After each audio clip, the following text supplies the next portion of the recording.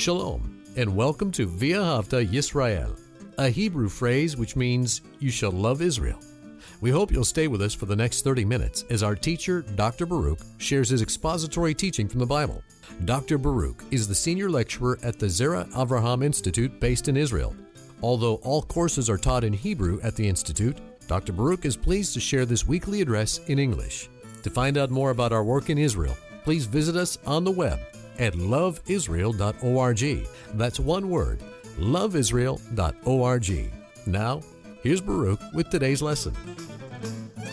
If you want to grow spiritually and be a mature believer, then you have to have discernment. What does that mean? You must have the perspective of God. And that does not happen naturally. It is the outcome of the ministry of the Holy Spirit in the life of the believer. If we're going to be pleasing to God, if we're going to demonstrate wisdom and do the things that are related to the purposes of God, we need to have discernment. We need to have God's perspective. Take out your Bible and look with me to the book of Luke and chapter 11. The book of Luke and chapter 11. We're going to begin with verse 33, and we're going to study two different passages of Scripture. But what we need to know is that these two different portions of Scripture, they work together to teach us how we can have a God-pleasing discernment, a discernment that will allow us to accomplish the will of God. And not just to accomplish the will of God, but to find ourselves in God's will. Why is that important? Well, as we're going to see, it's only in the will of God are you going to experience the presence of God. And make no mistake, we are utterly dependent upon God's presence in our life if we're going to live a life that is spiritually mature, and one that is fruitful, and one that's going to be well-pleasing to Him. And that should be your utmost desire, to be pleasing to Him, to desire to be a well-pleasing servant to our Lord and Savior. Look with me to verse 33 again, Luke's Gospel, chapter 11, and verse 33, where it says, "But no one a lamp having lit." And notice that word lamp. It is the same word which can be translated menorah. It relates to that golden menorah that was in first the tabernacle and there later on in the temple. And we need to realize something about the menorah. It is known as the holy lamp, and therefore we find that that lamp is made of solid gold, and something else in the tabernacle and thereafter the temple was also solid gold.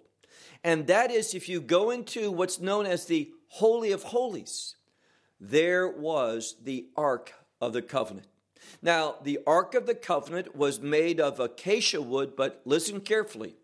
It was covered with pure gold. It was a combination of wood and gold.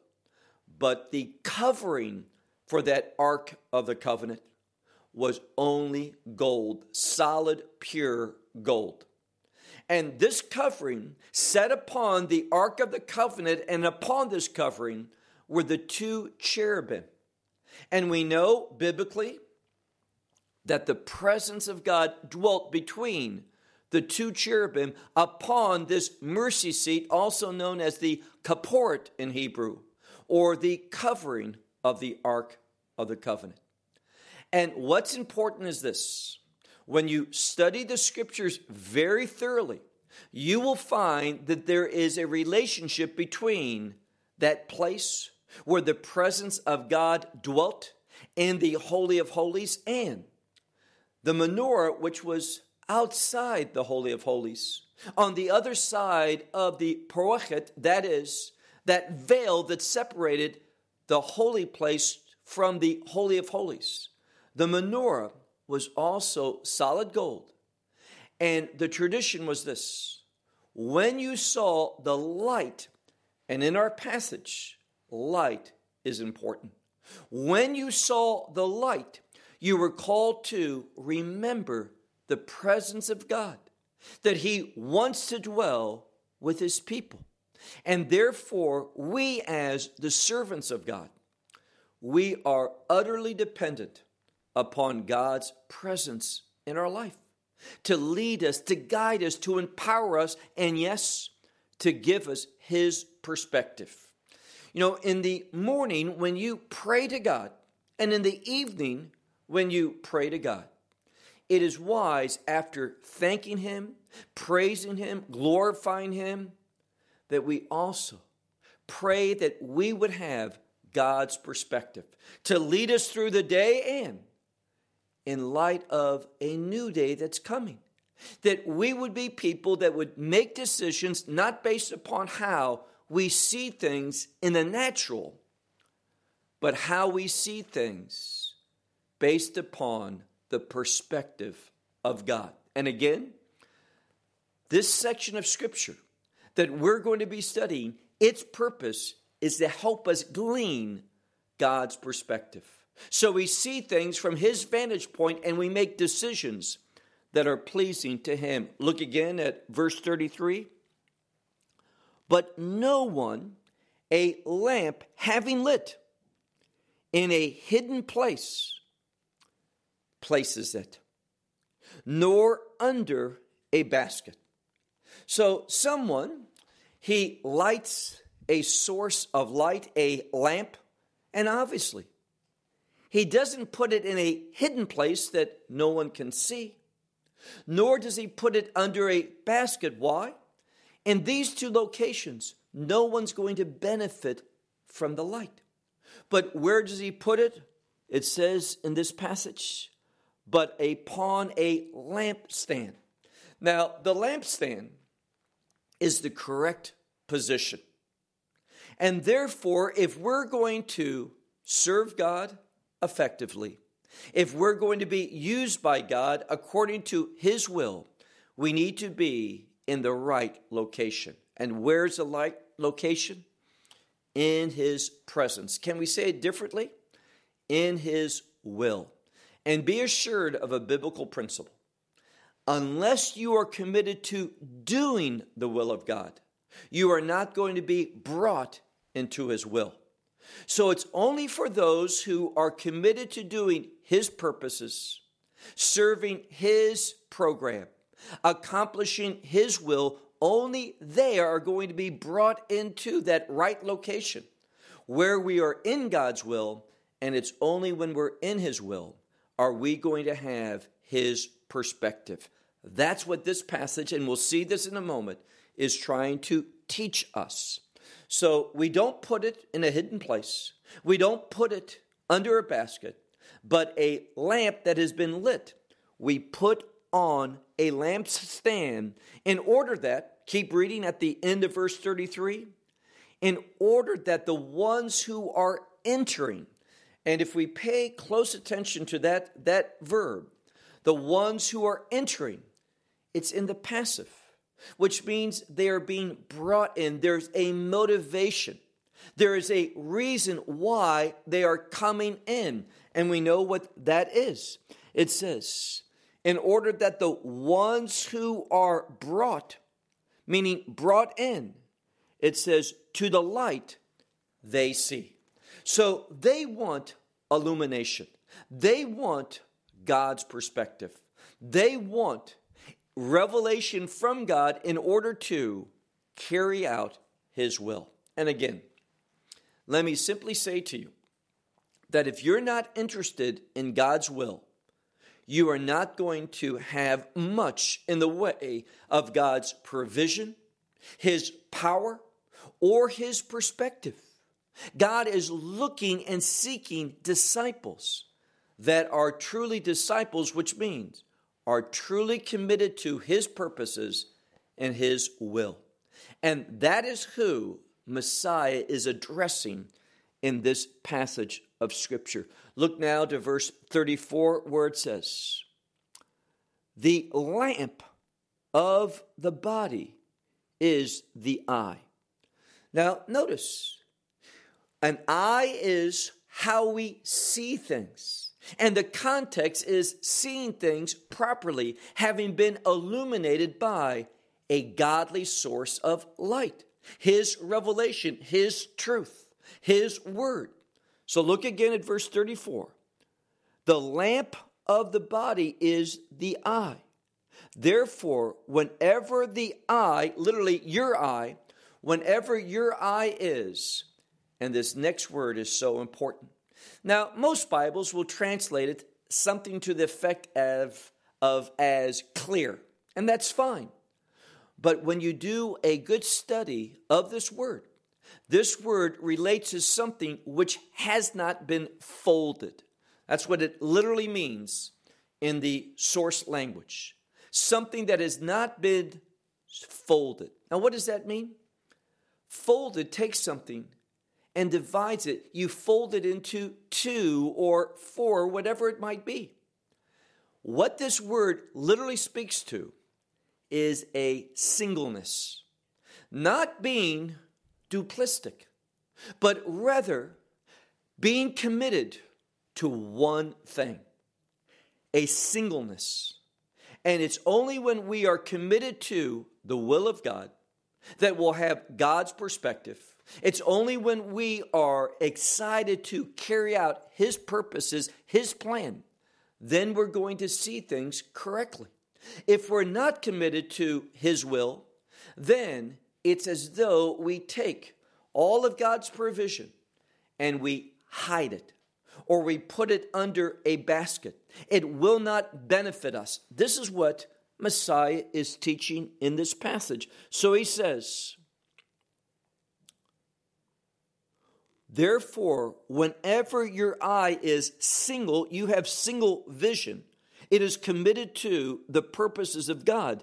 Then what's the benefit? He says, also, all your body is light, which means this. All your body, and the word soma here, the Greek word for body, is speaking about the essence of a person. And all that makes that person who he or she is. So we need to have the right perspective. That right perspective is when we have a single vision, one perspective, and that perspective is God's perspective. When we are committed to utilizing His revelation, let me say that differently, when we are committed to His truth, applying it to our life in order that we can do what is pleasing to Him. And then he says, verse 35. This verse begins with a warning. It's the word for to look. It is the Greek word where we get the term scopus, a scope. And this has to do with something that is an instrument in order to give you greater vision. But literally here we have a verb and it's a warning. We might translate it, look out or beware. It's a word of wanting someone to pay attention to what one can see, what one is able to discern around him or her. Therefore, the scripture says, therefore, watch out, lest the light which is to you, that is in you, is dark. Now, what's he saying? There is a strong likelihood that the source of this illumination is not God. That it's not light. And light oftentimes in the Bible relates to truth, relates to the revelation of God. And he's saying here, watch out, take heed, be aware.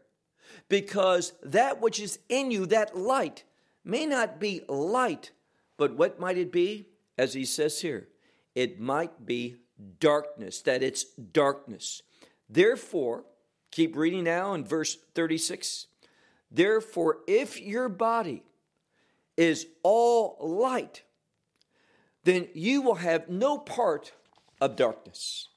Now, notice he's talking about all needs to be light. And this speaks about this singleness. It speaks about commitment. It speaks about that which is solely committed to the truth of God. If that describes you, you are going to be walking in truth. You will have God's perspective, and God will illuminate things to you and for you in order that you can have that righteous discernment in making God-pleasing decisions. So when we are all that's in us is light, what does he say? We'll have no portion of darkness, and all will be light. Then keep reading in the middle of verse 36. As whenever the lamp, and the next phrase has to do with a lamp that is burning, a lamp that is emitting light, a lamp that is shining. And it says here, when that lamp is shining for you, that it speaks about here that it will be light for you. You will have that source. So we have to ask ourselves something. Am I utilizing the truth of God, the Word of God, the instructions of God, in order that what I have is light, meaning a godly source of illumination whereby I can discern the truth of God, His perspective, His will for my life and for a given situation. Now, notice what happens. Move on to verse 37. After teaching about the essence of a person needs to be light, he's going to now have a discussion with one of the Pharisees. And he's going to point out what is a common problem for individuals, religious people. Look at verse 37. He says,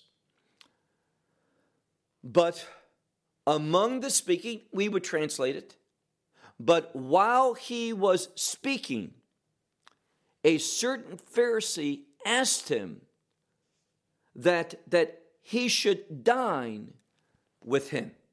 So we have one of the Pharisees asking Yeshua if Yeshua would dine, meaning take a meal at this Pharisee's house. And we see that Yeshua says, having entered, he reclined. So he entered into the residence of this Pharisee, and he entered and sat down, and there's a very interesting word. It's a word recline. And this means that there's going to be a meal provided. And usually not just a simple one, but a very significant meal. Oftentimes having to do with some biblical commandment, some motivation for that meal in relating to a celebration, something of significance. And then we read, look now to verse 38. But the Pharisee, after seeing, what did he see? He saw something, and it says that he marveled. He was amazed. Why? Well, we're talking about a distinctiveness between the Pharisees and Yeshua. Yeshua, he was committed to the commandments of God. But the Pharisees, they embraced the oral tradition, which has its source, the wisdom of men. Realize, the wisdom of men, the knowledge of men, is not going to bring you into the will of God. And we're going to see that there is a great distinction. Let me say that differently. There is a difference between the Word of God, truth, as a source of revelation, a source of illumination, light, in other words, and what man can conjure up and what man thinks is right and what man thinks is wrong. Again, we are utterly dependent upon God's revelation, His truth, his word. Look at what happens. It says, the Pharisee, after seeing, he was marveling because he did not first wash before the meal. Now, what washing are we talking about? The Pharisees, and you can see this in other places in the scripture. For example, in Matthew chapter 15, we have something similar in Mark chapter 7. But we have the tradition of the Pharisees, which is a tradition that's origin is man, that they would go through a ceremonial washing of hands before eating of food. Why? Has nothing to do with the dietary laws. It has to do with the concern of impurity. And notice what Messiah says, and this is so vital that we get this principle down if we're going to have discernment and if we're going to carry out the purposes of God. We read in verse 39, but that means in contrast to not only the words but the thoughts of the Pharisee. But the Lord, and notice this, it's always important how the scripture speaks of Yeshua, whether it uses his name or some other title. And here, the word that is used is the word Lord. And this is significant because he is Lord, he is God Almighty, he is divine, and therefore his words are true. His words are godly revelation for us. And notice what happens, verse 39. But the Lord said to him, now you Pharisees, the outside of the cup and the bowl you clean. Now they have an emphasis on the outside, on the exterior. Why? Because they were living and doing things religiously and everything in their life in order to be seen by others. They were concerned, they were committed to the external. But what does the scripture tell us? That God looks to the inner person, to the heart of a man or a woman. And their inside is what's important. And what is truly inside will, in the end, manifest itself outwardly. But he says here, look again at our text, verse 39. But the Lord said to him, now you Pharisees, the outside of the cup, also the plate or the bowl, you cleanse. But the inside of you is full of thievery, stealing, and notice this next word, evil. Now, what's evil? Evil is anything that is in conflict with the will of God. And here's the problem. These Pharisees, because they were concerned only with the external, only trying to please men, only doing things in order that others could see their religiousness, what happens? Messiah was not impressed. And he speaks of them as evil. Why? Because they were not committed to the will of God, but committed to their own purposes from their own perspective. And they use man as the source of revelation, the source of truth, rather than God. Look now to verse 40. What does he say? He says, fools. Now, this word is a very significant word for fool. It has to do with someone who knows the right thing but rejects it. And what's the right thing? Scripture. And they were rejecting Scripture. And we see that, for example, also supported in that Scripture I mentioned to you earlier, Matthew 15. Because they were more concerned with what's called the Masort Haskanim, the tradition of the elders, rather than the word of God. And that is foolish, to take the words of men and elevate them over the words and the commandments of God. Foolishness. And that's why he says here, fools. Why? He's speaking about God his Father now. The one who did the outside, or we could say made the outside, also the inside he made. So we need to see that God is not a God of duplicity, meaning he emphasizes both. That's not God. Let me give you an example. God is a single-minded God. Why? Well, the Bible speaks about good and evil. God goes with the single good. He speaks about darkness and light. He rejects the darkness. He wants light. So when we look at God, God is always single-minded, those things that relate to him. And the Pharisees, they weren't single-minded. They were those individuals that rejected the truth in order to submit to the revelation of man, the illumination of man's thoughts. And therefore, they did not have discernment. He says, look at the last verse, verse 41. However, the beginning things, and he wants to teach us about the foundation. What should be the foundation?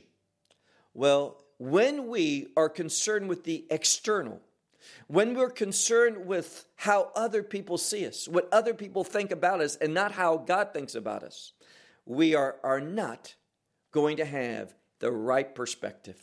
We're not stepping into the light, but we're in darkness. That's why he says, however, the beginning things, and here's what we should do. He says, give alms. In Hebrew, we would say, give tzedakah. Give freely to others. This term alms means to give to the needs of others. And when we are concerned, not first and foremost of ourselves, but we're concerned with others, we are behaving under the illumination of God, because the scripture says Messiah did not come to serve himself, but to serve others. And we should have that same desire. That's why he says, give alms, and behold, all will be clean to you. All is clean unto you. It will bring about a different perspective when we take our minds off of ourselves and we are concerned with the benefit and the well-being of other people. It will cause us to have a clean perspective. Well, we hope you will benefit from today's message and share it with others. Please plan to join us each week at this time and on this channel for our broadcast of loveisrael.org. Again, to find out more about us, please visit our website, loveisrael.org. There you will find articles and numerous other lectures by Baruch. These teachings are in video form. You may download them or watch them in streaming video. Until next week, may the Lord bless you in our Messiah Yeshua, that is Jesus, as you walk with him. Shalom from Israel.